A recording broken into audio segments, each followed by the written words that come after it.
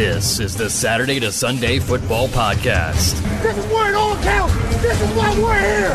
This is why each one of us are here. And now, here's your host. Welcome back to another edition of the Saturday to Sunday Football Podcast. I am Paul Perticchese, and joining me this evening, a guest coming back onto the podcast is Mr. Chris Tripodi, co-host of the Draft Analyst Podcast with Tony Pauline. Chris, welcome back to the Saturday to Sunday Football Podcast. That's a pleasure to be back, Paul. Always good chatting with you outside of text messages throughout the year and things like that, and ready to chop up some draft talk for the AFC.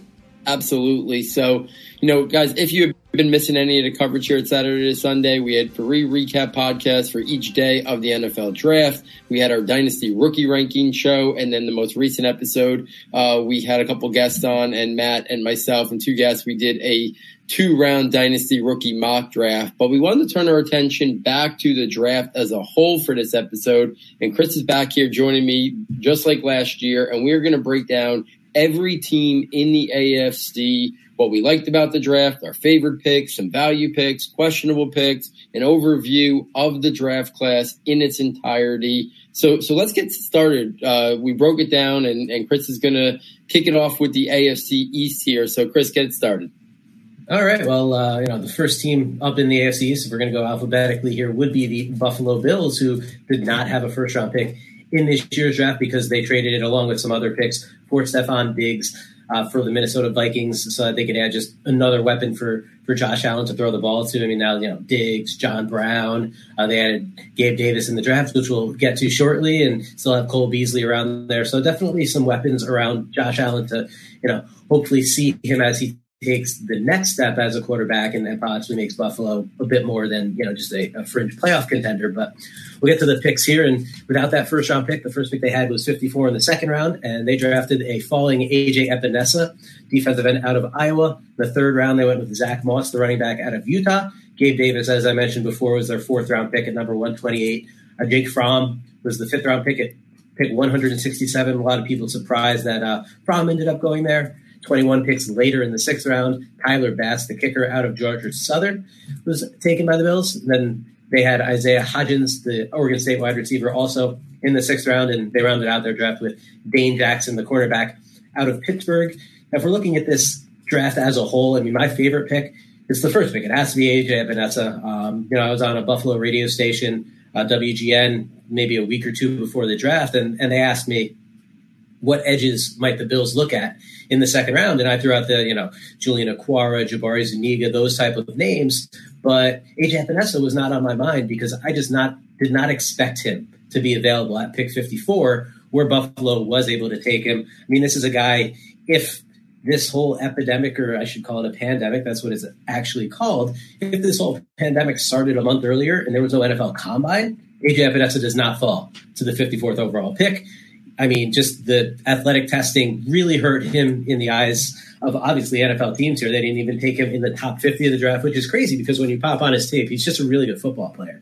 Maybe he's not a pure edge rusher, a guy who's going to get you 10 to 12 sacks per season, but this is a good football player. I'm not making the comparison of him to, a Cam Jordan type of guy or a Cameron Hayward type of guy, but he's that kind of player who can play the run. He can rush the passer. He's not elite at it, but he can get you, 6 to 8 sacks in a season, and along with the play against the run, he's going to provide a lot of value for the Bills on this pick at a position of need. When you can hit a home run like that at a position where you really needed to add a player, you're doing really well. I'd say the best value for Buffalo would be Gabe Davis. They didn't really have any picks that scream value to me. You mentioned Tony earlier. He loves Gabe Davis. Thought he should have gone about 50 picks earlier. I'm not that quite, or I should say I'm not quite that high on Gabe Davis, but I do like him as a player.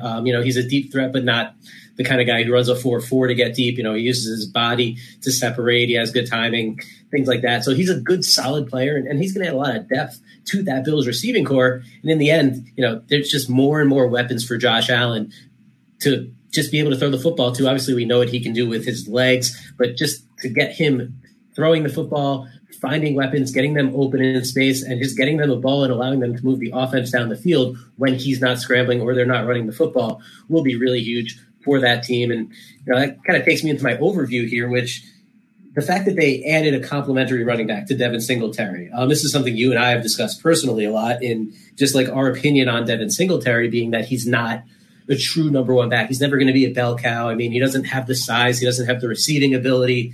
You know, those are two things that you really look for when you want like a true bell cow number one running back. And, you know, the Bills drafted him in the 3rd round last year. That doesn't mean that they can't take another running back this year because they only spent 2 third-round picks. But now they have a solid backfield. Zach Moss is a very nice complement to Singletary. He's got the size that Singletary doesn't have. So Singletary is probably now 3rd in line for goal line touches in Buffalo behind Josh Allen and now Zach Moss. But Moss is a good athlete, too. I mean, you know, sluggish 40 time a little bit, but overall as a functional athlete, he's smooth on the field. He can catch the ball. He can make plays in space. You know, his problem is the injury bug. He was always hurt in college, and it's very difficult, especially at the running back position, to be a guy who got hurt a lot in college and all of a sudden gets to the pros and is able to play 15, 16 games a season. It really doesn't happen that often. But, you know, I like that they addressed it, and I think they made a nice pick in terms of complimenting Devin Singletary. You know, could it have been a little bit early for that pick? Sure, if Zach Moss can't stay on the field, which is a definite risk. But if he does end up staying on the field enough to carry the ball, or should I say touch the ball 10 to 12 times and just work with Singletary in that offense, I think that could be a real nice haul for Buffalo.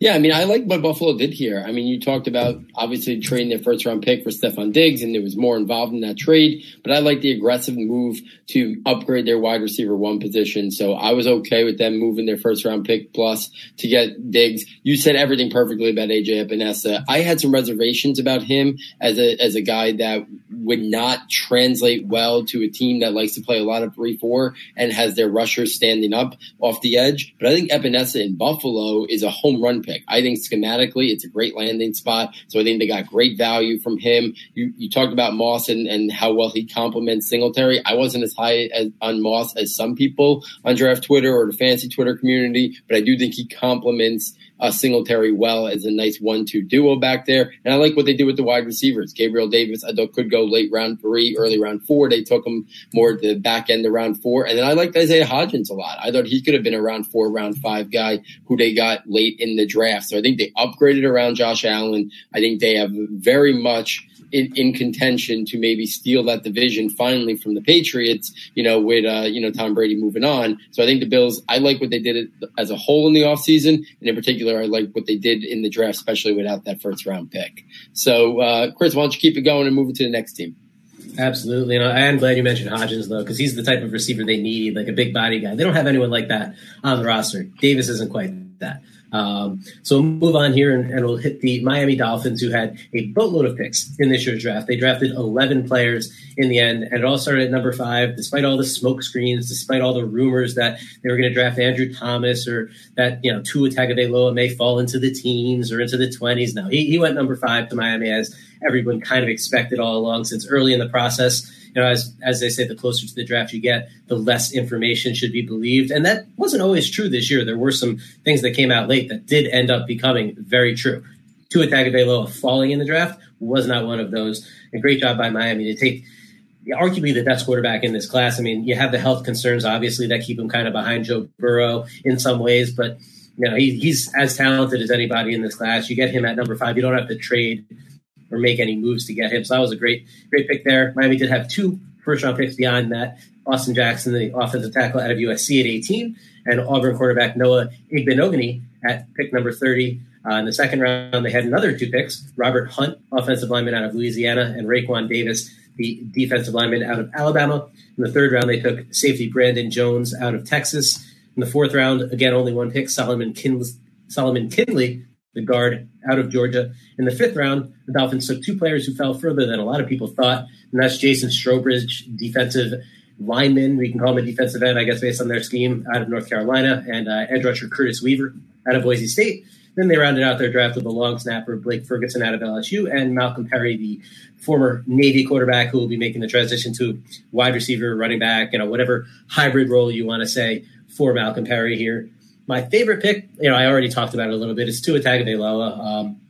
Maybe it's a little cheap to take the first 2 players taken by each of these 2 teams so far, but you know, he was a great fit. They didn't have to trade up for him. If Tua finishes last season healthy and there are no concerns, they have to trade up for him. They have to give up some of those 11 picks to move up and draft Tua Tagovailoa. They didn't have to do that. Obviously, they're taking on a little more risk than they would have in that scenario because the injury woes are here, and they are real. I mean, there is actual concern about Tua Tagovailoa staying on the football field, but if he's able to do that, then this is a home run pick. I mean, Miami got their franchise quarterback, in my opinion, and they should be extremely happy with that. You know, they did a good job adding offensive linemen to protect him as well, so that's another nice piece of their draft. I'd say the best values were the guys I mentioned in the 5th round. I mean, Strobridge and Weaver, these guys were getting day 2 talk at certain points. Curtis Weaver before this year was, getting early day 2 talk. Didn't quite have the season that I think a lot of people expected despite putting up some good stats. But, he's a guy that if he loses a little weight, gets in better shape and really, focuses on getting his body back to where it was early in his college career, he's going to make an impact off the edge for Miami. And Jason Strobridge was a guy who, it only took half a Senior Bowl practice for the coaching staff to realize, wow, we need to start double teaming this guy. So, it took about an hour and they started double teaming him by the end of the practice because he just came out so hot at the beginning. I mean, he was beating everybody off the ball. Nobody could handle him one-on-one down in Mobile. So it'll be very interesting to see how the Dolphins use him because they drafted him as a defensive end. That's how he was announced. He was a defensive tackle at North Carolina. He was always a little small. He was more of a gap shooting type of 3 technique guy. So it'll be interesting to see how they use him, but he's a guy that can make plays behind the line of scrimmage. Not necessarily a pass rusher who's going to get to the quarterback all the time, but he's a guy that can cause disruption. And as we know, that is definitely a good way to get some production for everybody else on your defense. A couple questionable picks, though. Miami didn't have, outside of Strobridge and Weaver, they didn't really hit value on a lot of picks that they made. I mean, Igbenogany's a good player. He's got a definite upside to him just as an athlete, but he's raw. And to take him in the 1st round, at the end of the 1st round with some of the corners that ended up going in the 2nd round, Trayvon Diggs went 20-something picks later. Christian Fulton, who we'll discuss later on the show, went about 30 picks later. So, there were guys available behind Igbenogany that maybe don't have the raw physical upside he is, but they're better cornerbacks right now. That could be a bit of a reach. And Robert Hunt as well. Miami drafted him as a tackle. They seem like they really plan to have him play tackle, but a lot of people think he's a guard. I feel like more NFL teams had him at guard than they did at tackle, which is going to define your draft value. If he's a successful tackle, even just as an average starter type of guy, this is not a bad spot for him at pick 39. But if he's that as a guard, that drops his value a little bit more, maybe into the 3rd round, and then you have a bit of a reach on your hands if that is all you get out of him being a guard. So Miami had a lot of picks. I like what they did at the top. A lot of people were very upset about the Austin Jackson pick. I think Jackson, again, he's another guy with high upside who isn't quite there yet. It's kind of a theme in Miami's draft in some ways with him and Igbenogany. Raekwon Davis is also like an upside guy based on what he showed as a sophomore, but he hadn't shown that as a junior and as a senior. His game kind of leveled off. So the question is, are you getting the Raekwon Davis that Alabama saw as a sophomore? And if you are, you're getting an excellent player. If not, that could be another pick that's probably considered a reach. And, they hit on important positions. As I said, they protected Tua with some offensive linemen. They didn't really draft skill players. They didn't really need to. You can get those guys, in free agency. You can get them in next year's draft. Miami knows that they're not a contender right now, and they just want to build a foundation. And I think they did a good job of that, even if the value they got on a lot of those picks wasn't so great. Yeah, man, I think you laid it out really nicely in terms of your favorite pick, your value picks, your questionable picks. They would have been the exact same if I was introducing the Dolphins. I love the Tua. They didn't have to move up and get him. They played that perfectly leading up into the draft. Jackson and Igbenogany, they're high upside, but they do have some concerns about them. Somebody might have said, let's not take Jackson. Let's go with different tackle there. Someone who's a little bit more safer potentially. You already brought up the cornerbacks that were available, 20, 30 picks after they made that selection. I like the Robert Hunt pick. It'd be interesting to see where he plays guard or tackle. I think you mentioned it, but I'm surprised they didn't get to a wide receiver in this draft class. If I could swap out, listen, they had, the tackle and the corners rated as they are. But when I look at this, Raekwon Davis is the pick that I think, yes, if they get that guy who is the 5-star player, entering Alabama, but he's never really shown that that's going to translate to be an impactful player where he gets a lot of, penetration and impacts, in the backfield a lot and disrupting the quarterback. I would have liked to see them maybe, target a wide receiver in round 2 there. That would have been my one thing that, if you didn't want to, say, they went for too much upside, I would have liked to see a wide receiver there, maybe instead of Raekwon Davis. I agree completely about Strobridge and Weaver. I think those were great value picks. So they did some really nice things, and I think you said it perfectly. They're trying to set the foundation, and then also they took some risks on some high upside guys that they hope pan out.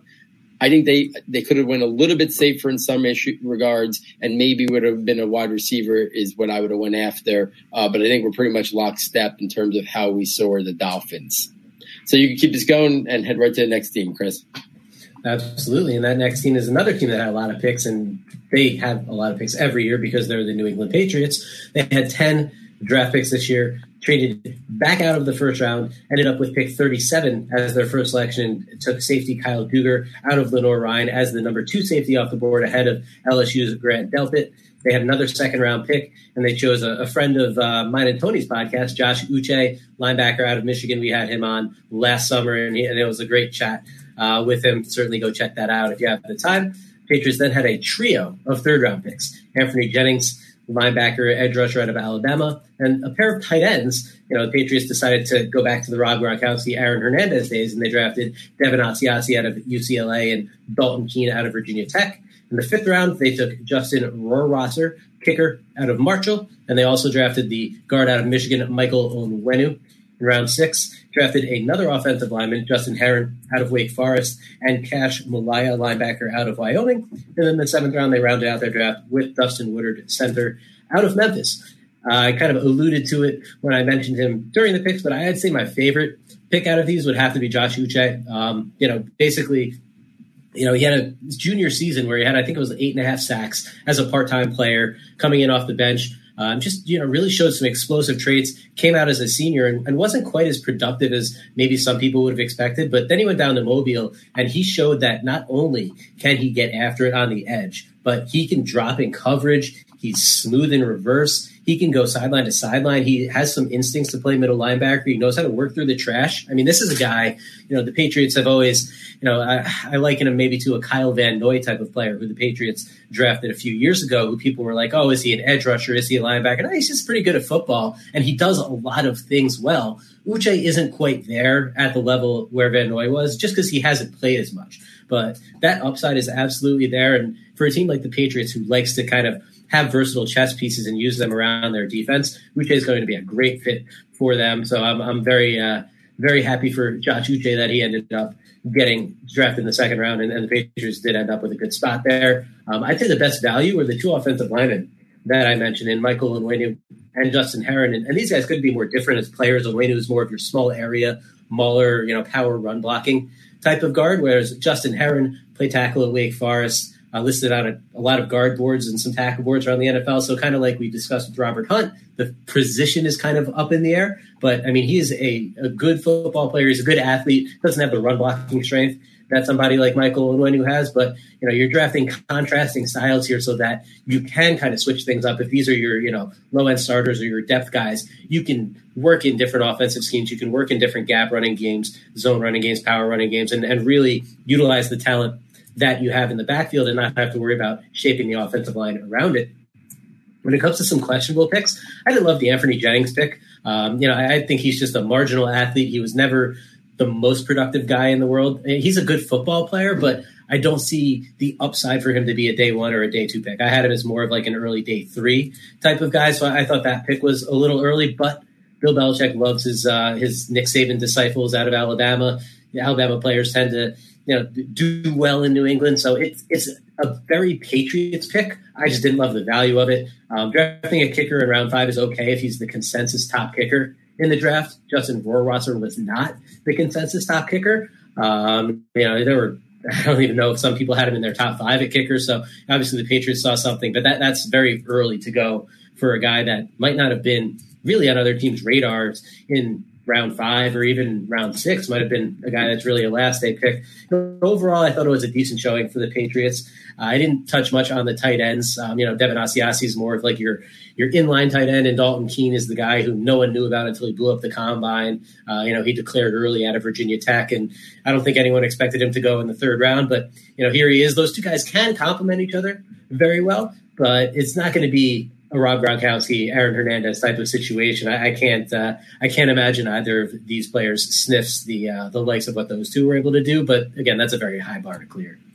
Yeah, I mean, this is typical Patriots. We were, it's curious to see, with the loss of Tom Brady, if they would adjust and be a little bit different, if they would be aggressive in going to get a quarterback. It's obvious that they legitimately want to give Jarrett Stidham an opportunity there. And I think the only way they might have went after a quarterback is if Tua started to slide. You already mentioned the connection between Belichick and Saban, that if those rumors of Tua sliding into the middle of round 1, if that was to actually happen, I could have seen Belichick maybe make an aggressive move to go get him. But besides that, I think they want to give Jarrett Stidham an opportunity. And, the rest of this draft was Patriots. They move up a little bit, they move down, they accumulate picks, they target specific guys that a lot of people, around, on draft Twitter probably don't have that high. They get versatile players like Kyle Duggar and Josh Uche and even Anthony Jennings. While I agree with you 100%, I thought more of a day 3, around 4, around 5 guy. I think he does have some versatility. He can play to run well. They probably see a reduced version of a Kyle Van Noy in terms of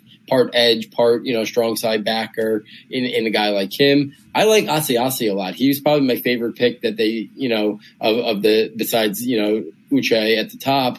He was my number 5 tight end going into this class, but I didn't think the margin between him and the other guys. And I actually think his upside might be the highest of any of the tight ends to be that tight end who can play in line, but also can be detached, can be in motion, can attack the seam vertically. He has the body type to actually hold up as a good blocker. So I actually like that pick a lot. But yeah, I think it was more the same with the Patriots. Really no different than, some head scratching picks from our perspective. But that's usually the Belichick and the Patriot way, honestly, on most drafts.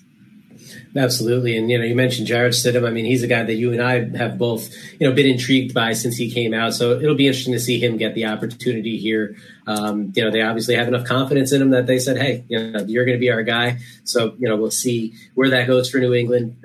We'll move on to the final team in the AFC East, which is a team that thinks they have their guy, but this is going to be a big year for Sam Darnold and the New York Jets. And the Jets realizing that they still need to see what they have officially and firmly in Darnold after kind of mono ruined the season last year for the Jets. They drafted Mekhi Becton, number 11 overall at Louisville. Just a big road grading tackle who has potential on the left side, showed off the athleticism at the combine. So, just more protection for Sam Darnold in addition to the 17,000 offensive linemen that they signed in free agency. In round 2, the Jets kind of manipulated the board for what I thought was the first time ever, at least since I've been following the draft. And they traded down from number 48 when everyone, including myself, wanted Denzel Mims. They picked up a 3rd-round pick. They still got Denzel Mims, and then they traded that 3rd-round pick for 2 4th-round picks. So they got the guy that everyone wanted, and they added a couple of mid-round picks. That's what teams like the Patriots do, to not only get a lot of picks, but to just add value to their roster. Ashton Davis was the Jets' pick in the 3rd round at number 68. 11 picks later,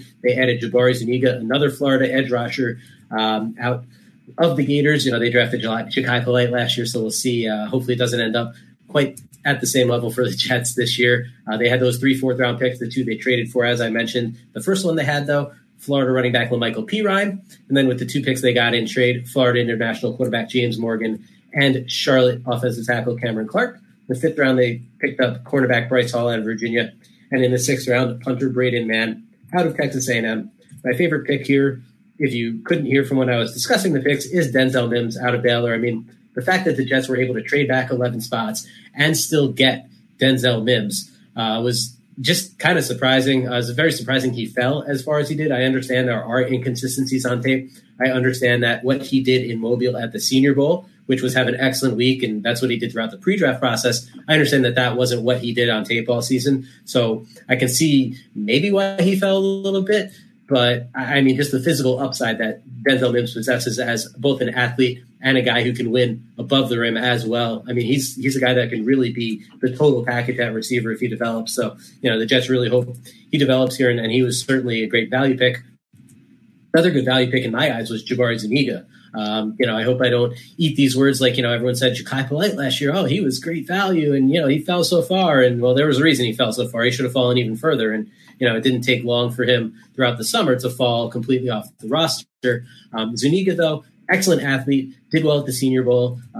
Just a guy who I like with edge potential. And you don't see guys go outside the top 75 that often with the ability of Jabari Zuniga to rush the passer. So I thought that was just an excellent value pick for the Jets. Now, they did make a couple questionable picks, though, even though they did. They had what I thought was overall just a really good draft. The Ashton Davis pick is interesting. They needed help in the secondary, more so at corner than safety. Marcus May is a free agent next year. Maybe they envision Davis in that role. Maybe they just see Greg Williams moving him around, playing him in the slot, using that athleticism. But he didn't play the slot that much in college, and it's not like he was some outstanding slot corner. So if that's the plan to use him, you maybe wanted to actually take a cornerback there. I also would have liked the receiver. You mentioned Miami not taking one. I think the Jets could have used another receiver. And, you have guys like Brian Edwards that are still on the board. And you take Ashton Davis, who's almost a luxury pick. Cameron Clark was probably a bit of a reach in the fourth round. I think most people expected him to go later on in day three. The Jets obviously wanted to address the tackle position. But, he might be a guy that has to push in to guard anyway. And, they could have had, if they're ending up with an interior offensive lineman anyway, if they're comfortable with the medicals, they could have had Tyler Biadish, Wisconsin center, could have had Jack Driscoll out of Auburn, or Shane Lemieux, who the Giants got out of Oregon. So there were other options on the board. I like that they addressed the line. I wish that they addressed it with a different player. But for the most part, it's really hard to knock what Joe Douglas did here for the Jets. In his first crack at this, the Jets haven't had a GM that has made an immediate impression on people like Joe Douglas has in a very long time. Just the ability to trade down, the understanding of, manipulating boards and just adding draft capital. And in the end, you can always move back up if you have to. They got the guy that everyone wanted them to get. I don't know that that's the guy they take at 48. If that's where the pick is, that's, an interesting discussion. Not sure about that. But, overall, I think a good job by the Jets here. Yeah, I think the Jets really had a strong draft, and then when you take into account the fact that they manipulated the board, like you said, moved down. Listen, if it was me, I would have taken Tristan Wirfs over Mekhi Becton, but if they had any reservations about him being a tackle and they looked at him a little bit more as a guard or only a right tackle, I understand the Becton pick. He probably has the highest ceiling. I thought the Mims in the second round and manipulating the board was fantastic. I like Ashton Davis, the player. So maybe there's a little foresight there that they're seeing the writing on the wall that maybe, Marcus May's not going to be back after next year and they already wanted that, or they just wanted that free safety look that so many teams are using. I think Bryce Hall in the fifth round was a tremendous value pick for them as well. So I kind of like what the Jets did. I do agree with you, though, completely that I would have liked to see them double dip at the wide receiver position. That's the one thing where I think it would have made some sense, whether it was higher up, like you talked about, Brian Edwards instead of Ashton Davis, or it was somewhere on day 3 if they didn't take James Morgan, maybe. I thought there were good wide receivers available, where they were in the third round and then throughout the fourth and fifth round, that I would have really liked to see them add another one in this deep of a draft class. But all things considered, I thought it was a strong draft by the Jets there. So I think that's something, the Jets fans should be excited about. So there it is, guys. The AFC East, we went through each of those 4 teams in depth. I'm going to translate this right over to, and transition this, I should say, right over to the AFC North and kick it off with the Cincinnati Bengals. They obviously, had the first pick overall. They selected Joe Burrow, quarterback out of LSU. Top of the second round at 33 overall, they selected T. Higgins, wide receiver out of Clemson. In round 3, pick 65, they took Logan Wilson, linebacker out of Wyoming. In round 4, they took Akeem Davis-Gaither, another linebacker out of App State. In round 5, they took Khalid Kareem, edge from Notre Dame. In round 6, they selected Hakeem Adeniji out of Kansas, the offensive lineman. And then in round 7, they selected Marcus Bailey, the linebacker out of Purdue. Favorite picks, to me, it's their first 2. Joe Burrow, T. Higgins, the franchise quarterback. How can how can that not be your favorite pick? They didn't get cute. They didn't think about trading down, to 5 and taking Justin Herbert, or, those wild rumors were out there. And then T. Higgins, I know a lot of people were down on him, because of his 40 time at his pro day. And, the league is at times trending away from the non-athletic wide receivers that win more at the catch point. But for every Laquan Treadwell, it doesn't translate. There are guys that do. I think T. Higgins is more in the, Kenny Golladay, Allen Robinson spectrum than, a Laquan Treadwell or guys like that. I think he can win and translate at the next level due to his body control, his ball skills. And I like him being there with Joe Burrow right from the start, growing together and developing together. So those are my two favorite picks. The value picks, I love Logan Wilson, in round 3. I thought if he went in round 2, that would have been okay by me. Athletic linebacker, can play the run, can drop in coverage. I really like Logan Wilson, so that was my favorite value pick. I also thought the value on Akeem Davis-Gaither was very good, but I'm actually going to, as much as I like the player Akeem Davis-Gaither, that was actually my questionable pick also because they had taken Logan Wilson, which was a big upgrade in round 3. I thought they could have went to the offensive line there to kick off, day 3, that first pick in round 4. I looked at a guy like Sakeem Charles or Ben Barch, guys that I thought had a lot of upside to maybe develop into Sakeem Charles or Ben Barch into starting caliber offensive linemen, that I thought that might have been the play. So that would have been my questionable pick, even though I do really like the prospect in Akeem Davis-Gaither. I like what they did. They added a lot of speed and upgrades at the linebacker position. I like that they didn't just, that they got Burrow another wide receiver and maybe the heir apparent down the line to AJ Green, but just stack up that. And then obviously I love the fact that they didn't get cute and they took Joe Burrow and didn't think about a trade down. I know they coached Justin Herbert at the Senior Bowl. But, I was glad they didn't even consider something like that. And they took what I considered the best quarterback in the draft, and healthier more than Tua. So that's why I think it was a little bit of a tiebreaker there. Chris, any quick thoughts on the Bengals and what they did? Well, I'm completely with you on T. Higgins. We could talk Burrow and Tua until the cows come home, so we're not going to waste time on that. But, I could talk to you about T. Higgins, though, because, he didn't run at the combine, obviously said he was tired. Then, the pro day times weren't great. But this is a guy on tape. He looks pretty athletic. He doesn't look like he's, slogging around on the field out there. I mean, this guy can make plays with the ball in his hands. He can get to the end zone, get to the corner when he has to. He's just a big play player, and he's just a guy I want on my football team. I don't care what the athletic numbers say. Maybe that ends up being wrong, but I think he's, an immediate upgrade for the Bengals over John Ross. A different type of player, obviously, but you can use him in so many ways. Logan Wilson, the Bengals, you can look at all these picks, and they drafted these guys. These guys are all guys that could have gone earlier. Logan Wilson, as you said, could have gone a bit earlier. His stock skyrocketed in Mobile when he was just smoothly covering everybody, in addition to the fact that he is a tackling machine and he tested well. He checked off every single box. That's what a guy needs to do. And if you want to see what you need to do in the pre-draft process to really boost yourself, Logan Wilson did all that. So kudos to him, well deserving of the pick he got, and probably could have gone even earlier. Akeem Davis-Gaither, if he wasn't injured and could have worked out ahead of the combine, he probably goes in the 3rd round. I agree that the Bengals should have gone offensive lineman at some point before the 6th round, because that is just not a good offensive line. Even with Jonah Williams coming back, they're still going to struggle to protect Joe Burrow. But overall, Khalid Kareem was a nice pick at the start of the 5th round. Adeniji and Marcus Bailey have some upside as well. So I think every pick the Bengals made has a lot of merit. You can argue about positions if you want, but really good draft, and it helps obviously drafting first in every round. But you can also miss and reach on those picks. Look at kind of what Miami did in a lot of ways, but Cincinnati did not do that. Absolutely, and I think you're right. They still need to upgrade that offensive line. That's going to be big, for Joe Burrow. I think Jonah Williams will help out there. So good overall draft by the Bengals. They were more active in free agency, so it'd be interesting. I think they could surprise people and could be, a 7-8 win team this year potentially if that offensive line, can do its part. So I should have started here, but I got excited. Joe Burrow, number 1 overall pick. We're going in alphabetical order. I skipped over to Baltimore Ravens.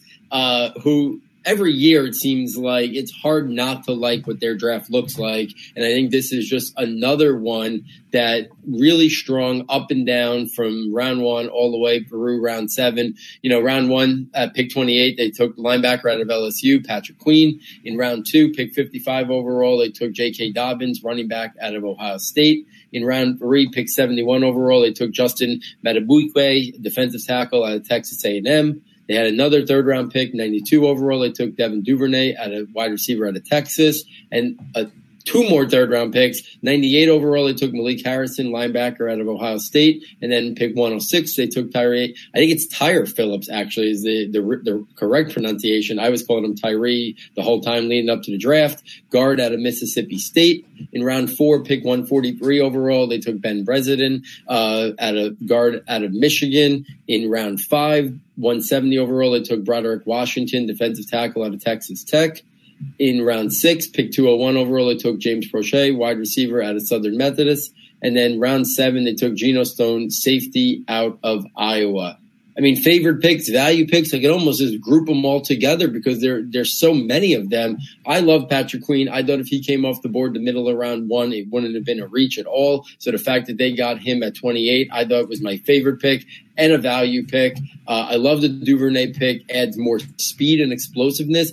I watched Evan Duvernay, and I see a lot of DJ Moore. I mean, DJ Moore was a first-round pick a couple years ago, and Duvernay, was the 92nd overall pick. So I see a lot of similarities in terms of their game. Not saying that Duvernay is going to be as successful as DJ Moore, but in terms of, stylistically, their frame, their play style, how they can be used, I see a lot of similarities there to add another weapon. So I think he's very much going to quickly emerge, with Marquise Brown to be maybe their two best receiving options if Miles Boykin, doesn't show much development this year. The Madubuike pick, I mean, there was a lot of talk that he, was at one point on the round 1, round 2 border, and then, that died out a little bit, but I still thought he was going round 2.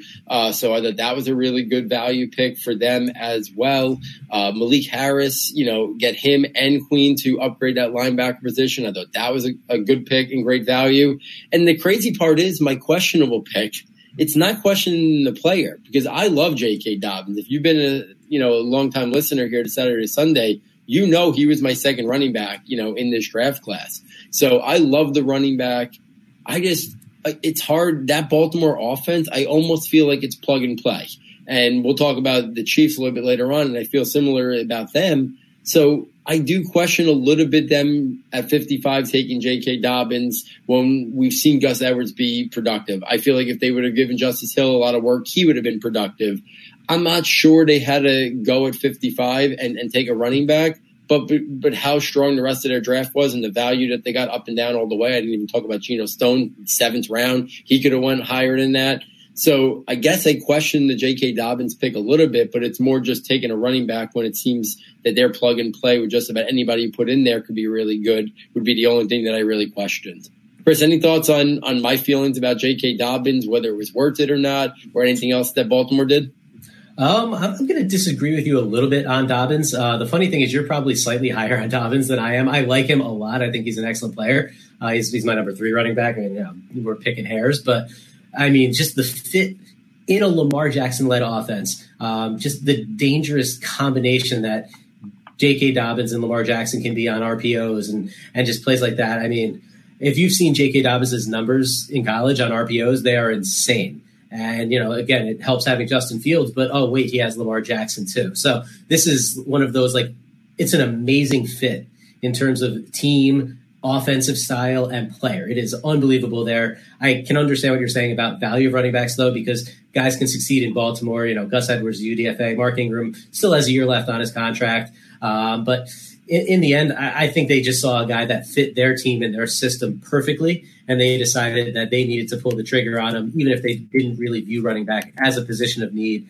I thought that was just an unreal fit for them. And if you're going to add a guy like Ben Breslin in the 4th round, who's going to really pave the way in the running game once he ends up in the starting lineup, you're going to have Lamar Jackson and J.K. Dobbins. I mean, good luck stopping them. And then you're going to focus on them. And then Marquise Brown and Devin Duvernay are going to run behind you, and Lamar Jackson's going to hit him for long touchdowns. So this offense just continues to get more dangerous. Everyone was expecting a regression from Lamar Jackson just statistically, but giving him a weapon like J.K. Dobbins is only going to actually make him more dangerous, even if the stats aren't the same.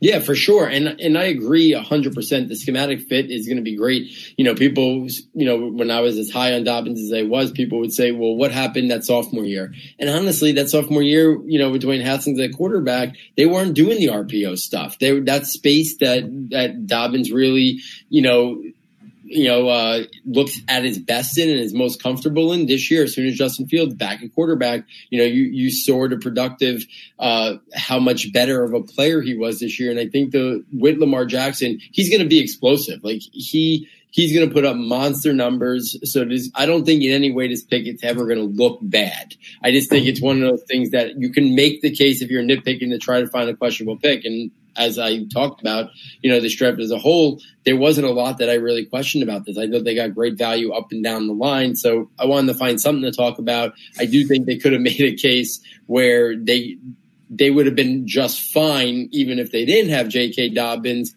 So if they wanted to use that on a guy that, as we see, running backs seem to get used up, and then, 4 years later, sometimes 5, and then these guys are gone, they could have maybe won it different, but I do think he's going to fit in there well and potentially be a star once he gets the workload to shine. So great draft overall for the Ravens. If I take this to the Cleveland Browns and keep this going, at pick 10 overall, they selected Jedrick Wills Jr., tackle out of Alabama. At pick 44 in round 2, they took Grant Delpit, safety out of LSU. In round 3, pick 88 overall, they took Jordan Elliott, defensive tackle out of Missouri. Second, third round pick at 97 overall, they took Jacob Phillips, linebacker out of LSU. In round 40, at 115 overall, they took Harrison Bryant, tight end out of Florida Atlantic. In round 5, 160 overall, they took Nick Harris, center out of Washington. And then in round 6, 187 overall, they took Donovan Peoples-Jones, wide receiver out of Michigan. They did a lot of things, the Browns, that I really liked in this. I would say my favorite pick was Jedrick Wills Jr., tackle. They could have taken a more prototypical left tackle. Mekhi Becton was there. They could have assumed that Tristan Wirfs made the transition, but I think Wills was the safest of all the offensive tackles. It's a little bit questionable that they are just going to assume he can make the transition over after they sign Jack Conklin. So I do think there is a little bit of questioning this pick, but Wills, the player, I think is good enough to make the transition. He blocked the blind side for Tua at Alabama, so I don't think that's the issue. So I love the player. I love the pick. I'd be interested to see if he can make that transition to the other side as smooth as I think they're hoping for. So that was my favorite pick. In terms of value picks, I could have went a lot of different directions on this. I went Jordan Elliott and Nick Harris. I thought Jordan Elliott could have been a round 2 pick. So the fact that they got him at pick 88 overall, I thought was tremendous value. And then Nick Harris at 160. If he would have went late round 3 or early round 4, I don't think anybody would have been all that surprised. Athletic, not for everybody, but if they're going to run a lot of, zone and get their center on the move, I think Nick Harris could really be productive in that type of scheme. So I love the value there. The one pick that I would question the most would be the Harrison Bryant pick. I like the player. He was my number 2 tight end pre-draft, weak tight end class, as I've talked about, but I just don't really get it. I felt like they could have, potentially, use that resource better at pick 115 overall. As much as I like the player, they have Austin Hooper. They still got David Njoku.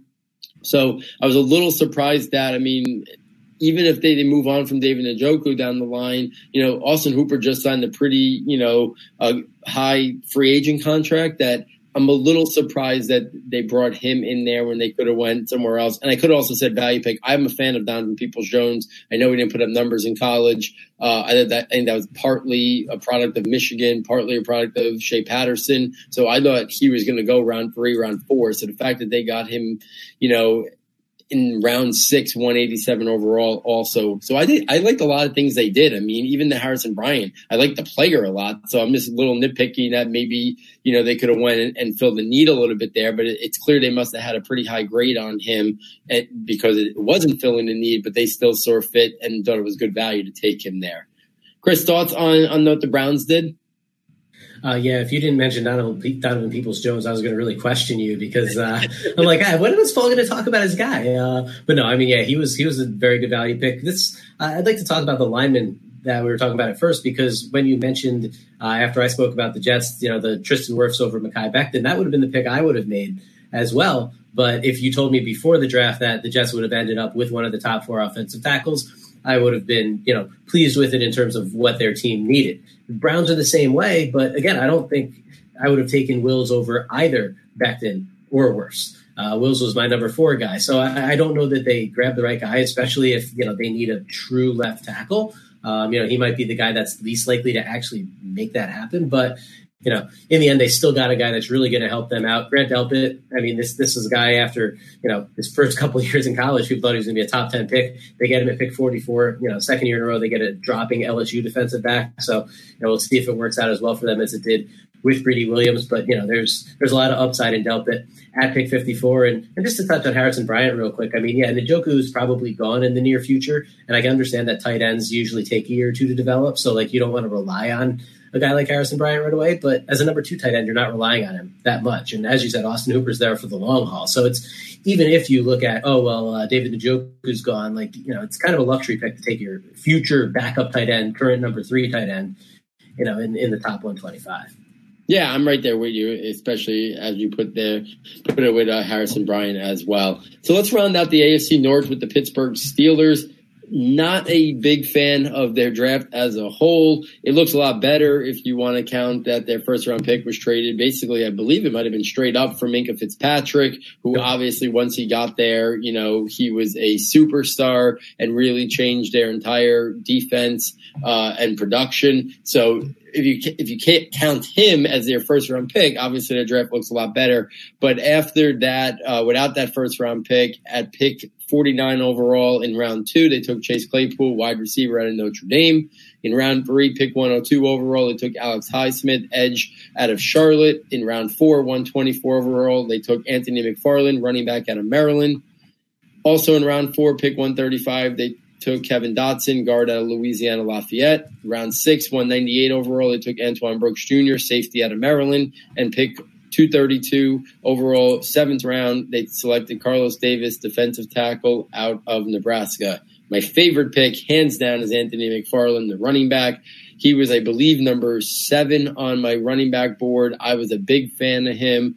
If you watch his 2018 film, he looks like a top 50, top 75 player. I thought the NFL off of that year would have really looked at him and saw Anthony McFarland very similar to what they thought of Darrell Henderson, when he was coming out, not this draft class, but the year before. So I like McFarland. I think he could add a lot of burst, his speed, burst, acceleration, his big play threat. I think he's a guy who probably, maxes out at around 10 to 12 touches a game, but I like what he could add to that offense. I'm not sure James Conner's there for the long haul. I could see Anthony McFarland being a part of, the running back group for the next 4 years or so in some type of committee, and I do like his upside there. So that's my favorite pick. Value picks, I struggled to find any value picks. I would say if I had to, Kevin Dotson could have went a little bit earlier. He was the best player to not get a combine invite, in my opinion. So if he would have went late round 3 or early round 4, I would have been okay with it in a little bit of a weak interior offensive line class. And then I thought Antoine Brooks Jr., the safety out of Maryland, could have went maybe in round 5. So they got a little bit of value on that. In terms of questionable picks, I would have taken Denzel Mims instead of Chase Claypool, but that's just, something that, I think they were close, but that's one thing that I would have. And then, Carlos Davis, for many people, it's a 7th round pick, so it's hard really to question it. And he does have some athletic upside. He was a guy that a lot of people I did think thought could potentially be a UDFA. So maybe that was a little bit questionable, but like I said, 7th round picks, athletic guy for a defensive tackle. So not something that I can really knock too much on. I just thought it was a very ho-hum draft for them. I wasn't a huge fan of a lot what they did. I didn't question a lot, but I just didn't really like how it all kind of fit together in terms of the total package of it. Thoughts on the Steelers, Chris?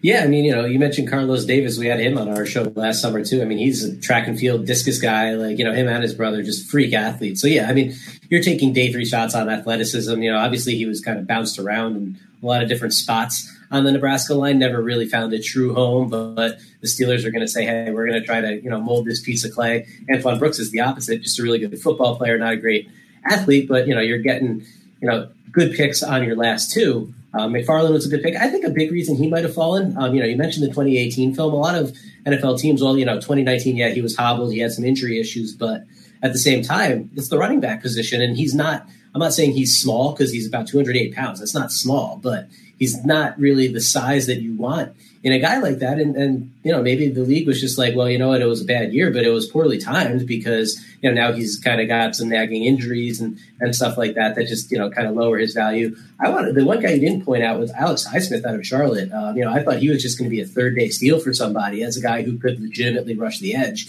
And like I said, with Jabari Zuniga, you don't really find those guys on the third day too often.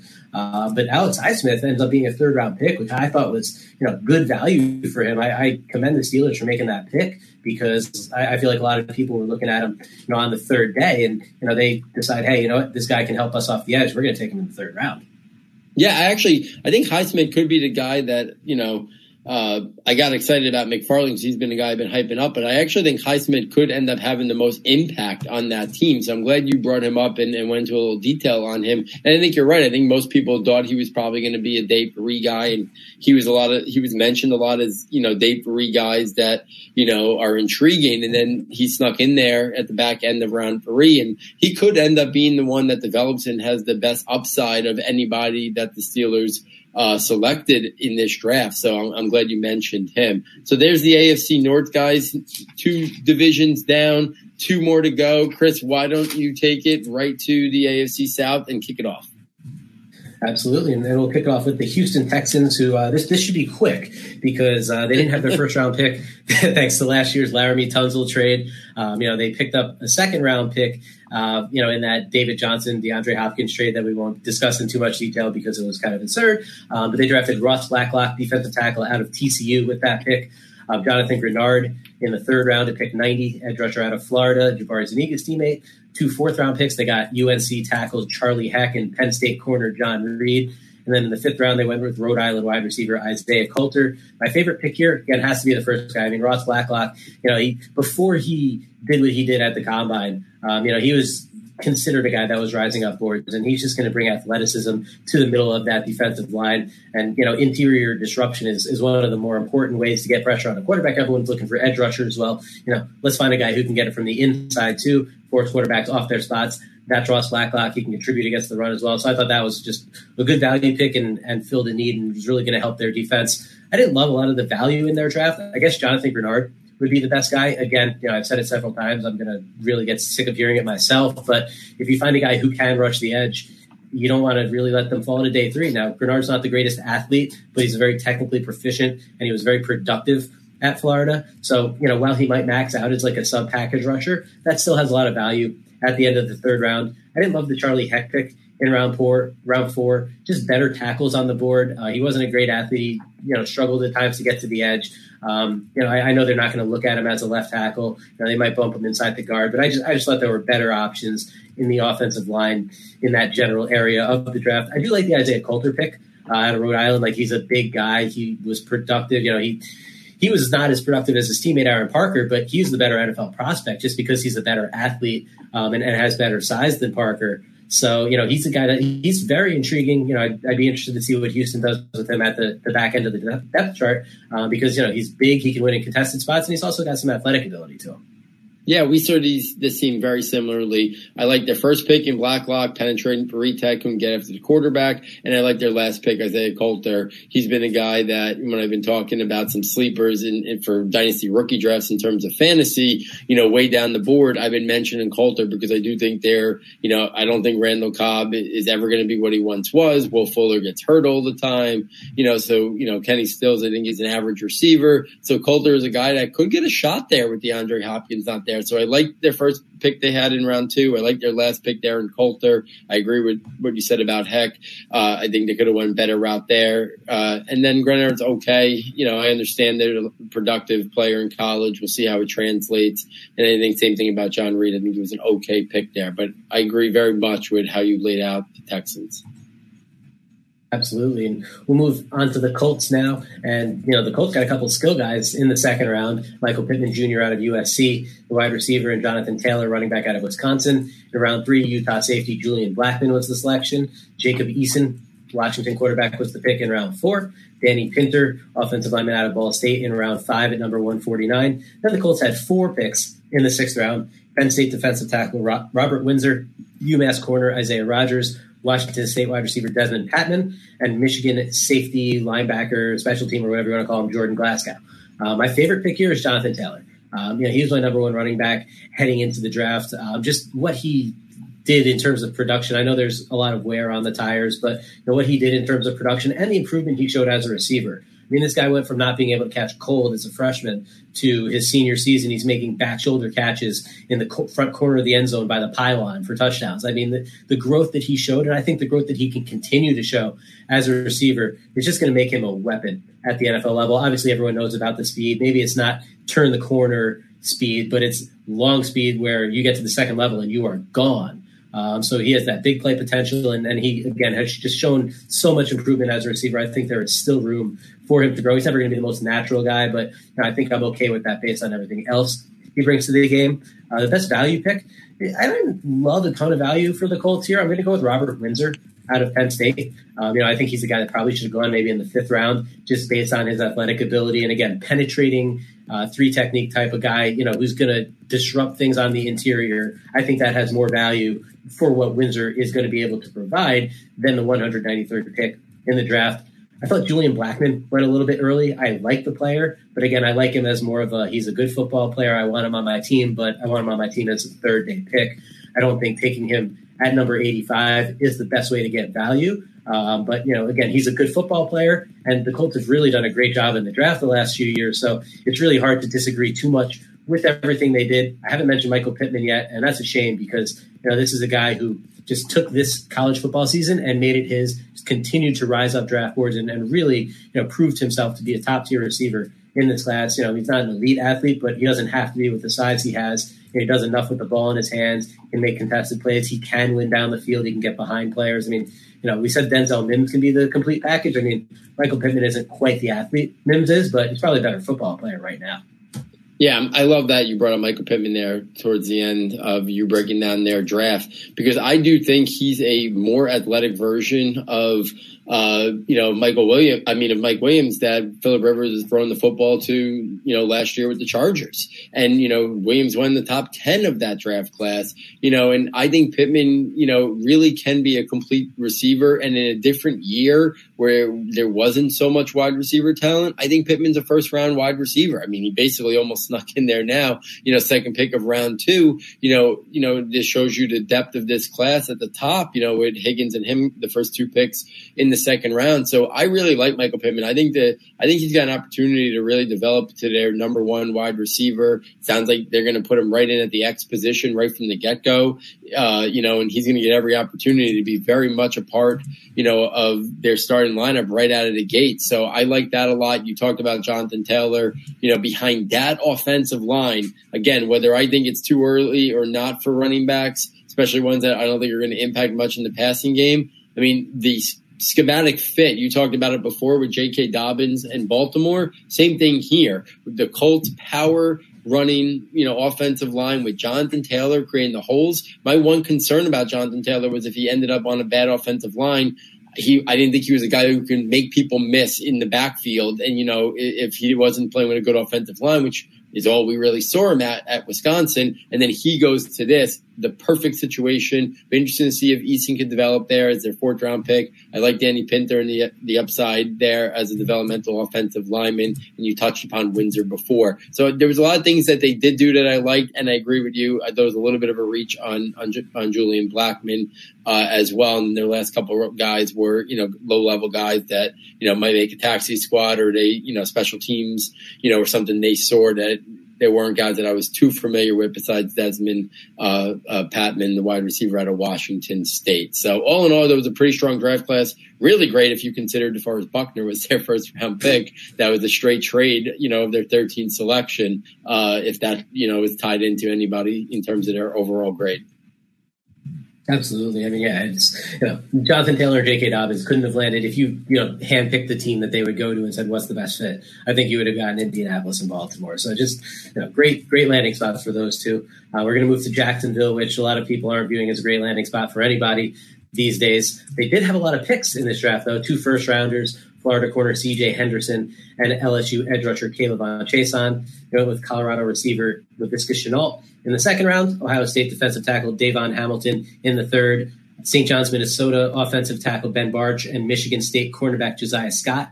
Early in round 4, Shaq Quarterman. A couple picks later, linebacker out of Miami. 2 picks in the 5th round, they got Auburn safety Daniel Thomas and Texas wide receiver Colin Johnson. In the 6th round, Oregon State quarterback Jake Luton and Georgia Tech tight end Tyler Davis. And then Memphis quarterback Chris Claybrooks in the 7th round. My favorite pick here, it says a lot about what I think of their draft as a whole. I mean, I love C.J. Henderson at the top. My favorite pick is actually Ben Barch, but, C.J. Henderson was the number 2 corner in this class.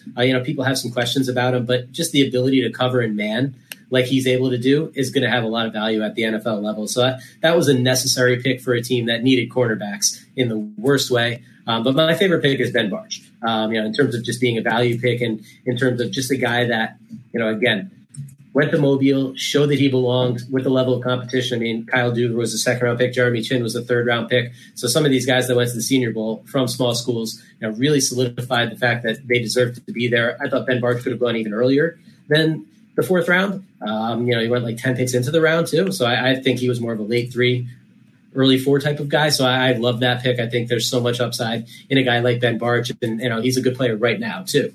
I also like the value they got on Colin Johnson. You don't find that level of ball skills in the 5th round very often. I know his athleticism isn't the best. People have some concerns. Devin Duvernay kind of took over that receiving corps this year. But, to get a guy that can make the plays that Colin Johnson can make at the catch point, along the sidelines, in the end zone at the end of the 5th round, even if he's just a specific role player, that's a really good spot for Colin Johnson. As far as questionable picks, I'll go with Shaq Quarterman in the 4th round. Another guy, solid football player, probably worthy of a day 3 pick, but more of like a mid to late day 3 pick, round 5, round 6. Productive player, but just wasn't not the best athlete. He's not a guy that I think is going to cover a lot of ground at the NFL level. And I just don't see him as a future starter. There's a high floor there as a special teamer, but you can get guys like that in the 5th and 6th round and also have them round out your 2 deep on the depth chart. Yeah, Jacksonville, I don't mind what they did at the top. You talked about Henderson, Kayvon Chasen, Laviska Shenault. I like where they went with their first 3 picks. I would have maybe thought about being aggressive and moving up to go after a guy like Tua. I know the Lions and the Giants were both looking to move back. I am not on the Gardner Minshew bandwagon. I think he was a nice story for a 6th round pick. I think this year, they'll realize that he's not the long-term answer. So maybe they're in, the Trevor Lawrence or Justin Fields mix next year. So I would have liked to see them be a little bit aggressive and maybe go get Tua since there were teams looking to move back. And I like the Chason pick. He's going to probably replace Yannick once they deal with that situation. And I think Shenault, if Shenault, doesn't run at the combine, I don't know. Maybe he's a little bit further up there if he doesn't run that poor time when he was hurt at the combine. I could have seen him. I like Shenault a lot, but they got to know how to maximize his skill set. Very much like a Deebo Samuel style player. If he's utilized like that early in his career, I think he could be a nice addition. DJ Chark is that vertical threat. You got to send Chark running those vertical threats and use Shenault underneath in a variety of ways until the rest of his wide receiver game kind of rounds out its form, because I do think he can win at all 3 levels of the field. He's just not as consistent yet in all those, facets of receiving. And I love that you brought up Ben Barch. That was really good value for him. If he would have went early 3rd round, I would have been okay with it. The fact that they got him, 116 overall, I thought was good. And Josiah Scott, if he would have won the 3rd round as one of the better slot cornerbacks in this draft, I think that would have been okay as well. I agree with you, Shaq Quarterman in round 4. I thought it was a little early. Jake Luton, a nice developmental, quarterback. They went back to the well in round 6. I guess, keep taking one if you don't have the clear-cut guy and hope that you strike gold a little bit there. I like Luton. I thought he was one of the better 3rd-day quarterbacks in this draft class. So I'd be interested to see if Minshew does struggle at all. Does Luton get an opportunity at all as well? Yeah, I'm glad you mentioned Josiah Scott, because the one thing he doesn't have is height. He has everything else. So, you want to put a guy in the slot and use a 4th round pick on him, I think that's pretty good value too. You pair him with C.J. Henderson, and you might have just solved 2 of your top 3 corner positions for, the next 4 to 5 years. We'll move on to Tennessee here, final team in the division. And they started their draft with Jack Conklin's replacement, Georgia tackle Isaiah Wilson at the top. LSU cornerback Christian Fulton was their second-round pick at number 61. App State running back Darrington Evans in the third round at number 93. Darrell Murchison, defensive tackle out of NC State at 174 in round 5. And then 2 seventh-round picks, Hawaii quarterback Cole McDonald and Marshall defensive back Chris Jackson.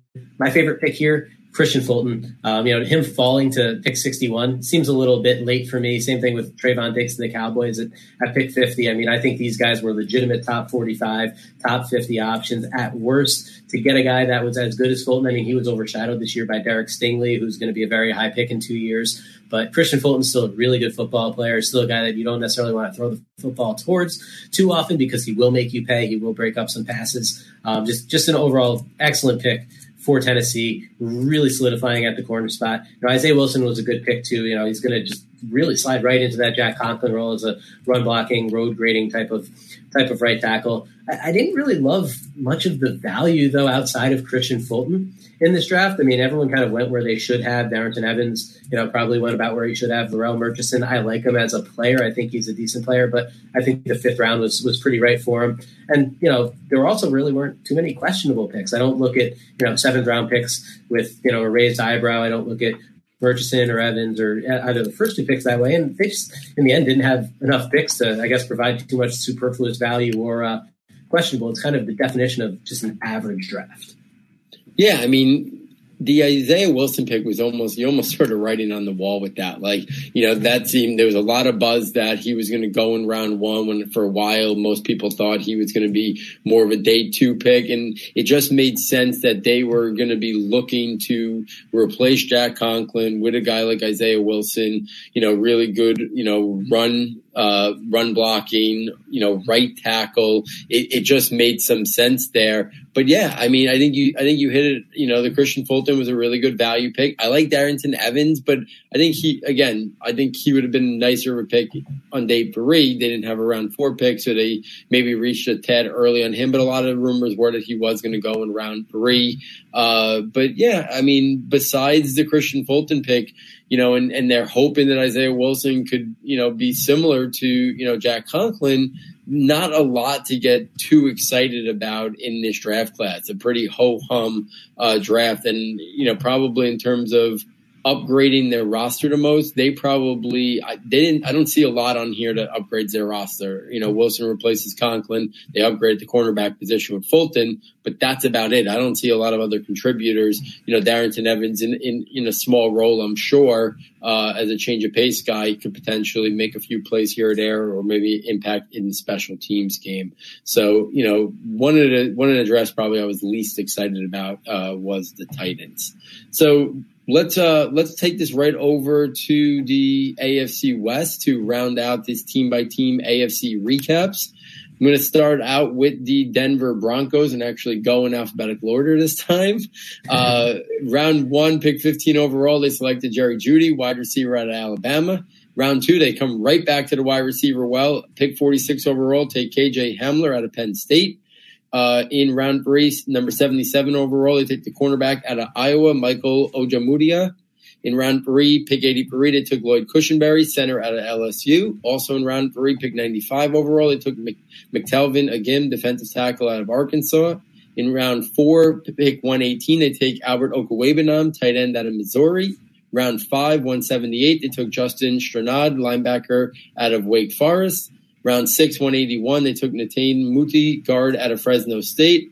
Round 7, pick 38, 252 overall, they take Tyree Cleveland, wide receiver out of Florida. And then round 7, 254 overall, they take Derek Tuska, edge out of North Dakota State.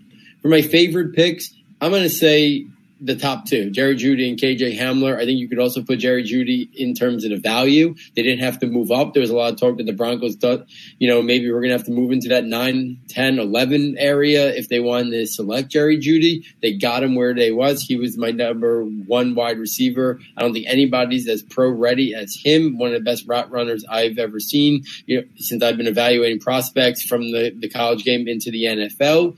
I love that they double dipped, even though they already had Courtland Sutton on the roster. KJ Hamler adds an explosiveness. If he would have been healthy and tested at the combine and ran a 4.28 or something, I don't think he would have even been there at pick 46 overall. I think him being injured in the pre-draft process is what allowed them to be able to get Hamler where they got him. I know, the size is a little bit of an issue. He had some drops that he's got to clean up, but the tactical value he's going to bring, and no one's going to be able to double team him with Jeudy and Sutton on that. So the combination of all three of those together get me really excited. In terms of what that Bronco offense could be. And Drew Lock doesn't have any excuses. He's going to have every weapon at his disposal now. Other value picks, if Lloyd Cushenberry would have went early to mid-second round, I would have been okay with it. So the fact that they got him at 83 overall, I thought was good value. And then Netane Muti, the offensive lineman out of Fresno State, he went to the 6th round because of injury concerns. If he's healthy, he's a round 3, round 4 pick. So I like that value. Questionable picks, it's Okwuegbunam.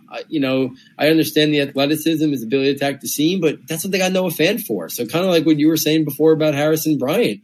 Is it really the best resources to take, at best, with your round 4 pick, a guy who's going to be a number 2 tight end? And I don't envision a lot of 2 tight end sets when you just invested in those 2 wide receivers in round 1 and round 2, and you have Courtland Sutton. So I just don't understand the Okwuegbunam. I thought they really could have used some offensive tackle help, and there were some interesting names there in round 4 that they could have selected instead of Okwuegbunam.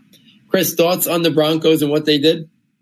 I'll start with Albert O here because I thought that was a great value pick in terms of I think he should have been a 3rd round pick.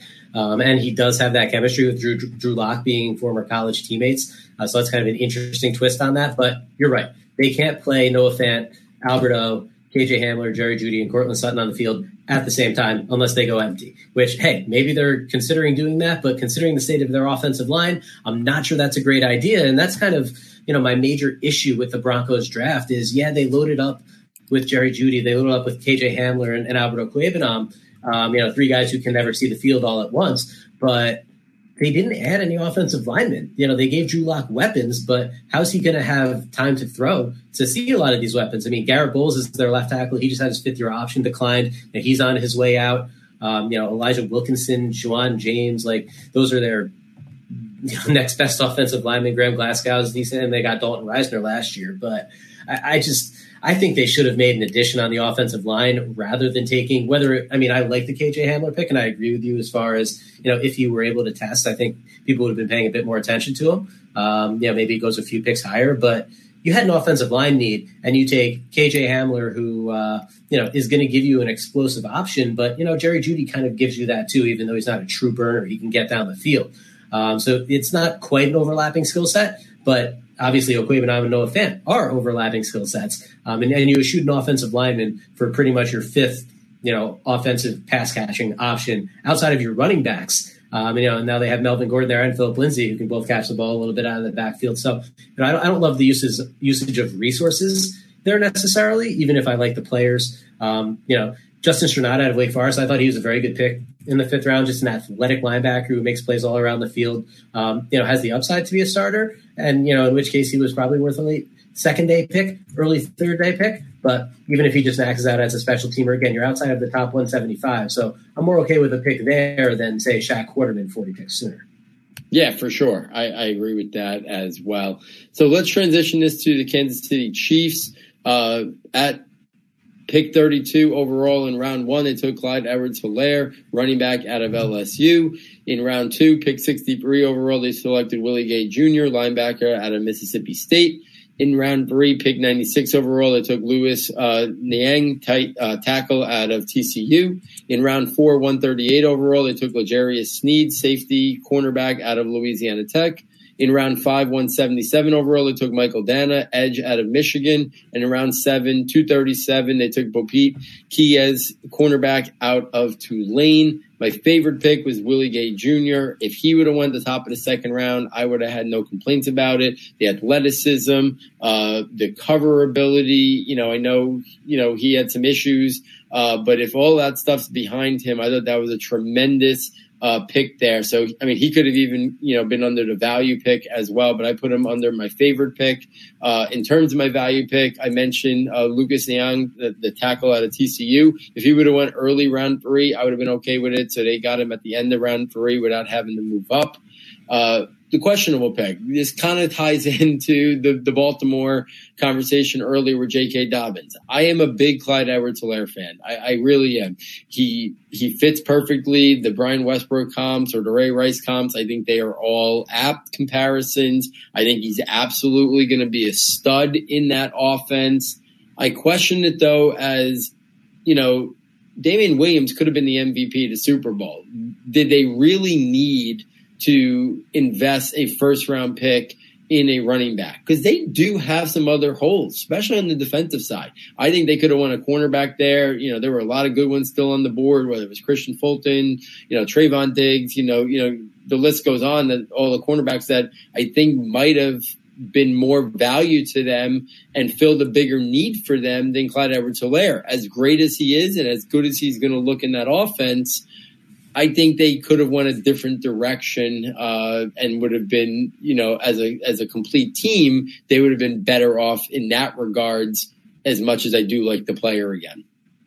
I mean, welcome to the 2020 NFL running back landscape, where even if you have a decent option on your roster, you're always looking for the next best thing, because these guys aren't getting second contracts, and if they are, they're just wildly undervalued in terms of what they bring to the game. I mean, for a passing team, you bring in a guy who had over 50 catches last year, who's insanely smooth as a receiver. I mean, the question, just like with Baltimore and Indy, I don't think it's quite as perfect of a fit as those two are, but it's about as close as you're going to get. I mean, Clyde Edwards-Helaire is going to eat in that offense, but Kansas City, especially on defense, like you said, has a lot of other holes. I did like that they addressed it with Willie Gay in the second round. You mentioned kind of the character concerns a little bit. Apparently, NFL teams were over that. They just did not really care, to, for lack of a better word. They did not care about that whole situation, whether it was interviews with him or talking to people around the university or whatever it was. Everybody seemed pretty comfortable with the Willie Gay situation, which is why he ended up going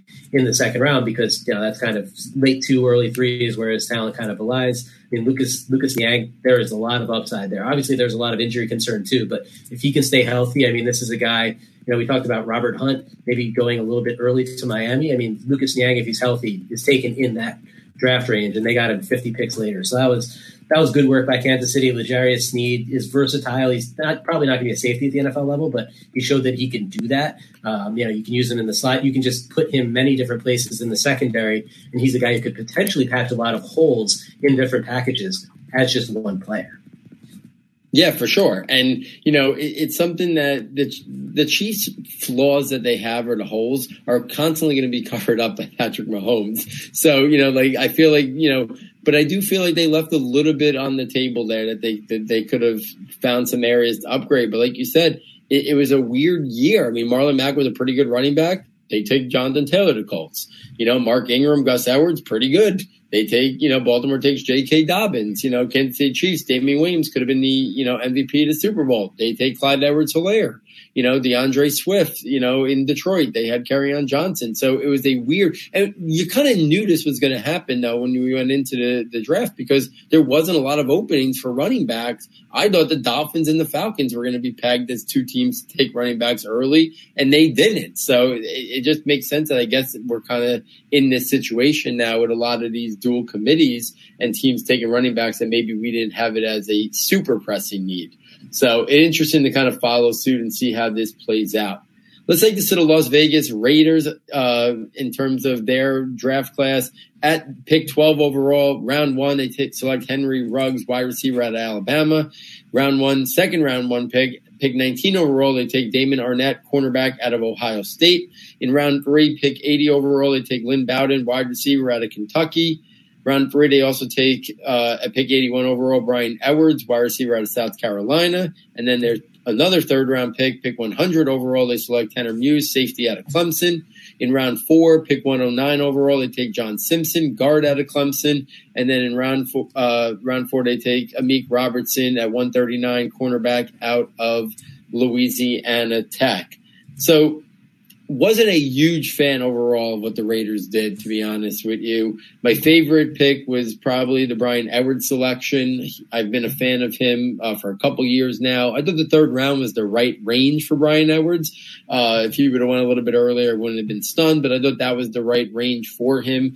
I think he can develop into, a starting wide receiver there for them for the long haul. So I like that pick a lot. I do like the Lynn Bowden pick a little bit too. It sounds like they're going to use him as a running back. I think I said wide receiver.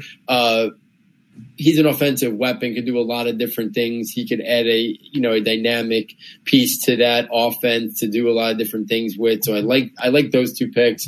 The value is in John Simpson. I thought he was the best offensive guard in the class if you count Hunt as a tackle. I was surprised to see him fall to round 4, but I think it speaks what we said before about the interior offensive line class, which is down in general, and each teams had it rated a little bit differently. But overall, I question a couple things. First thing, I like Henry Ruggs, the player, and he's somewhere on that spectrum of Deshaun Jackson, Will Fuller, and the dream for them being, Tyreek Hill in terms of his impact. But taking him over Jerry Jeudy and CeeDee Lamb, I can't fully support that. And when you pair him with, and I know this isn't for the long haul probably, but Derek Carr's skill set doesn't really take advantage of Henry Ruggs' best calling card, which is his vertical speed and his ability to get deep. I think Ruggs can do a lot of damage on short stuff after the catch also. But unless Derek Carr changes his philosophy and he starts willing to throw it more vertically down the field, I think you're hamstringing the guy you just took at 12th overall, and Jeudy and Lamb would have been better schematically with Derek Carr. So I question that. The Damon Arnett pick, I very much question. If he would have went round 2 somewhere, I would have getted it, early to mid round 2. I would have thought that would have been better area for him to go. But for him to go where he did over Gladney, Fulton, and the other guys that went at late round 1 and early round 2, I question that about it. I just don't see the upside with Arnett. His 40 time, is not what I would want it to be for a first round cornerback. And then Tanner Muse, safety linebacker. I don't know what the plans are yet for him, but I thought he's more of a core special teams guy, sub-package player. I didn't see a guy that warranted being selected, at top 100 pick. So I had some questions on a handful of their picks as a whole. I think a lot of people didn't see Tanner Muse as a top 100 pick until he went and he ran a 4.42 at the combine. And then people were like, whoa, he's not like a 4.6 guy or a 4.7 guy, which is what everybody thought. That really boosted his value. I don't hate that pick too much. I don't like the Arnett pick. He went about 30 picks too soon in my book. Give me Christian Fulton over him. Give me Trayvon Diggs over him. Some guys that went late in the second round. That was a shocking pick to me. As the number 4 corner off the board, I thought there were so many better guys. You discussed it. You nailed it with Henry Ruggs in a lot of ways. I wasn't actually as high on Henry Ruggs as a lot of people. I just don't see the complete game, which kind of goes to your issue with the pick here is he's going to have to make his living a little bit more in the intermediate field. He's going to have to catch some short passes, do some run after catch things. And that's not his strength to me. He needs a lot of refinement in those areas. So to take him over a guy like Jerry Jeudy, over a guy like CeeDee Lamb, guys that win in the areas that help the Raiders a little bit more based on their current team and also based on their team in the future. Like you need a deep threat eventually, but you can get them later on. So I didn't like the Ruggs pick there. I did like the Bryan Edwards pick. He's a guy that, I wanted the Jets to take in the 3rd round. I thought he went, as you said, kind of exactly where he should have gone. John Simpson, excellent value in the 4th round as kind of a baller. Just like you said, my top guard in the class. I like Dominic Robertson. He's a guy who's getting some 3rd round buzz before the week or 2 leading up to the draft. And, he's a little bit small. The size isn't really there. But, as we mentioned it with a guy like Josiah Scott, like you could stick him in the slot. And if you get a productive playmaking cornerback with ball skills that can play the slot, even if he is a little smaller, well, newsflash, so are a lot of slot receivers and anybody who's running a big slot out there against Oakland. Well, Robertson is not going to end up covering that tight end or that wide receiver anyway. So, for me, I really like the last couple picks. I really like 3 of the last 4 picks the Raiders made. I don't have a problem with the Muse pick. I do question the first 2. And, Bowden, as you said, just, a good versatile chess piece. He's going to be a little bit better than Jalen Richard at stealing catches from Josh Jacobs. Yeah, I think he'll complement what they want and add a little bit more explosiveness as a pass catching back and a guy offensive weapon that can be used in a variety of ways. I think you made some really good points there about some of their later round picks there. Not even really later round, just their last few picks. They didn't really have any picks later in the draft there. But it's going to be interesting how Arnett pans out and, how Henry Ruggs pans out relative to Judy and Lamb is going to go a lot in dictating this draft class. And it's clear that Gruden and Mayock, are doing things a little bit different than maybe what the consensus is. I mean, last year with, Clelin Ferrell at pick 4 over Josh Allen, these moves are either going to look like genius or they're going to be, it's going to lead to them getting fired at some point down the line because they passed on Josh Allen last year. They passed on Jerry Jeudy and CeeDee Lamb this year. So it'll be interesting to see, and they pass on a lot of good corners there to take Damon Arnett. So if they end up on all 3 of them making the wrong selection, last year's first round pick, and then, there was a couple other first rounders last year too. So, I mean, if those picks don't pan out and then these 2 don't pan out in the first round relative to the other players that were taken near them, I think they're going to have a lot of questions, and you wonder how long, even though Gruden has that long contract, you wonder how long he's there or how long Mayock's there, or if they mix it up a little bit in a year or 2 if things don't turn around there. So let's close this out with the Los Angeles Chargers. They had pick 6 overall. They selected quarterback out of Oregon, Justin Herbert. Then they traded their 2nd and 3rd round picks to come back into the first round. And at pick 23, they selected Kenneth Murray, the linebacker out of Oklahoma. In the 4th round, 112 overall, they take Joshua Kelly, running back out of UCLA. In round 5, they selected Joe Reed, wide receiver / offensive weapon / returner out of Virginia. In round 6, they selected Alohi Gilman, safety out of Notre Dame. And then in round 7, they selected KJ Hill, wide receiver out of Ohio State. My favorite pick, I would say, is Kenneth Murray, but I don't love the value that they paid to come up. So it's one of those things, again, that the player I like a lot, and I do really like Murray, and I think he could finally add some stability to that middle linebacker corps where they feel like they've been moving a lot of pieces in and out and changing it. I think he can be a big-time tackle producer as their middle linebacker there, surrounded by a lot of talent on that defensive side. So he'd be my favorite pick. I thought they got good value or appropriate value, I should say, on Joshua Kelly. But based on how many running backs got pushed up earlier than expected, I thought them getting Joshua Kelly at pick 112 overall was solid value. I think he could work his way into a part of a committee there with Austin Eckler. I also like the value that they got on KJ Hill. If KJ Hill would have went round 4, round 5, I would not have blinked an eye. I thought in what I watched of practices of the Senior Bowl and from reading all the reports down there is that he was very much uncoverable. And I thought he was a guy that really good route runner, quicker than fast. If he would, like I said, went round 4, round 5, I would have thought that would have been appropriate value for him. So for them to get him in round 7, really like that. The questionable picks, I already talked about. I did question a little bit the trade up for Kenneth Murray, but you got to start at the top with Justin Herbert. And here's where I question it. It's not them selecting Justin Herbert because, they see there's a lot of tools to work with in Justin Herbert, just like there was tools with Josh Allen, just like there was tools in Daniel Jones. And I think both the Bills and the Giants are happy with making those selections. But from the way I look at it and I mentioned it already once with the Jaguars, there were teams that were dying to move back. The Giants and the Lions wanted to move back. I don't think it would have taken a lot. Basically, they 1 3rd-round pick, and I think either one of those teams may have moved back knowing that they were going to get their guy. So basically, that 3rd-round pick they had to use to move up to get Kenneth Murray, I think they could have used that, and they could have got in position to take Tua.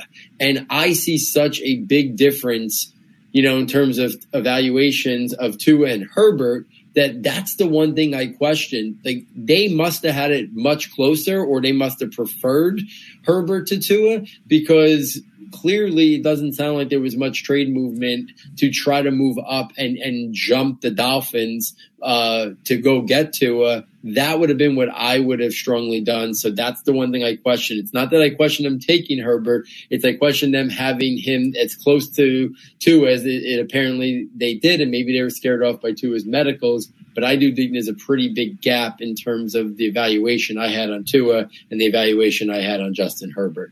Chris, any thoughts on the Herbert situation that I brought up there? Or anything else you want to talk about the Chargers? We're pretty much in lockstep on Herbert. I mean, to me, he's more Jordan Love than he is Tua Tagovailoa. And I'm not talking stylistically. I'm just talking in terms of like where they sit on my board and the grades that I gave them. He's more Jordan Love than he is Tua Tagovailoa. And, he went way before Jordan Love and only one pick behind Tua. So it's not, as you said, it's not that they drafted Justin Herbert based on what was available. It's that they did not explore the options to move up a couple picks, which really is not going to cost that much, to select just a much better prospect. So that was definitely, somewhat of a disappointment. I mean, there wasn't that much talk that they were going to move up, but at the same time, I mean, you gotta at least look into that. I mean, maybe again, they had Herbert closer. A lot of people in the league might. I want to see a guy who steps up a little more in big moments. I mean, we said it last year with Jarrett Stidham all the time, how we liked him and he had first round talent, but he was a 4th round pick because he never took the bull by the horns in a big moment. Well, neither did Justin Herbert, but Justin Herbert wasn't a 4th round pick. He was closer to the 4th overall pick than a 4th round pick. So very interesting there. I like the Joe Reed pick in round 5. I was just, this guy is explosive, but he's also like 225 pounds.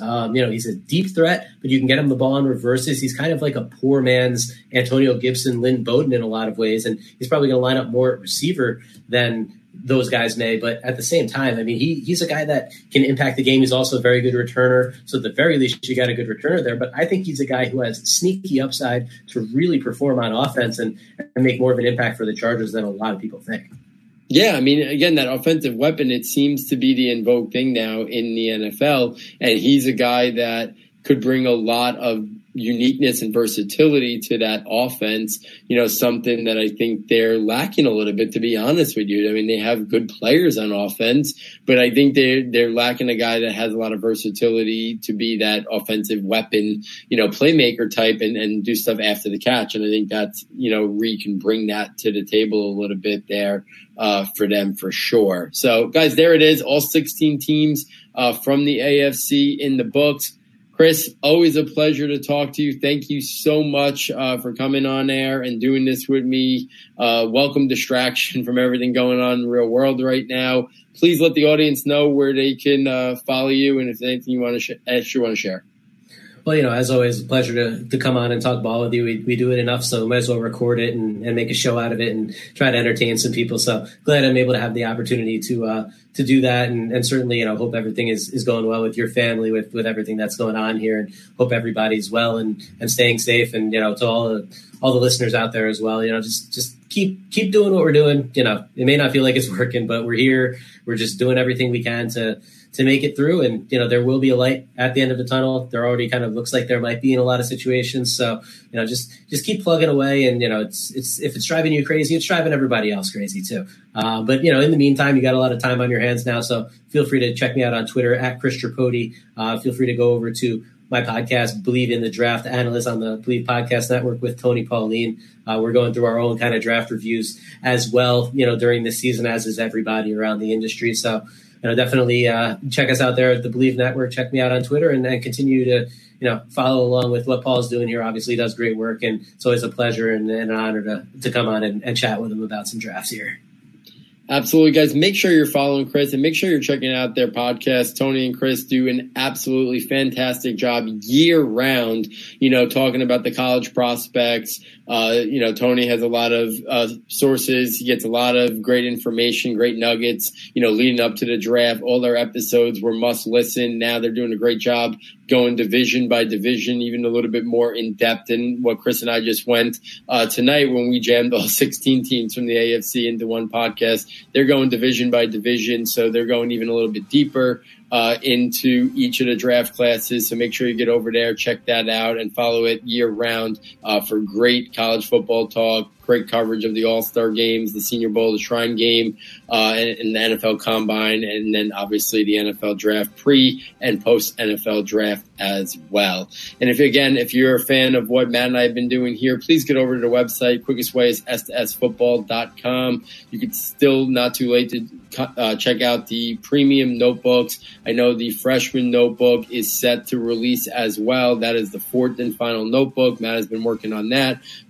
Everything you need to know about the top incoming freshmen for your Devy leagues, or get a head start for your down the line dynasty rookie draft, or if you're just a fan of college football and want to know, who the next wave of stars could be, the freshman notebook has you covered. You also get the scouting notebook, the rankings notebook, the draft projections notebook, the rankings notebook, the dynasty rookie rankings for myself and Matt have been updated and posted. Our Devy rankings have been updated. So a lot of stuff there as well. If you have any questions, please reach out to me or the SS handle, and I'll gladly talk through anything that you may have questions on. So besides that, make sure you're following Chris. Make sure you listen to their podcast, and hopefully that you enjoyed this longer podcast, but thorough breakdown of every team in the AFC. Favorite picks, value picks, questionable picks. I know I enjoy doing these podcasts very much. I gave my quick hitting thoughts right after each night of the NFL draft, but this kind of lets me, take a step back and look at the entire collection of picks that a team does, and it's fun doing these shows for sure. So on behalf of Chris, on behalf of our sound tech engineer David Nicano, and myself, thank you for joining us, and we look forward next time taking you from Saturday to Sunday.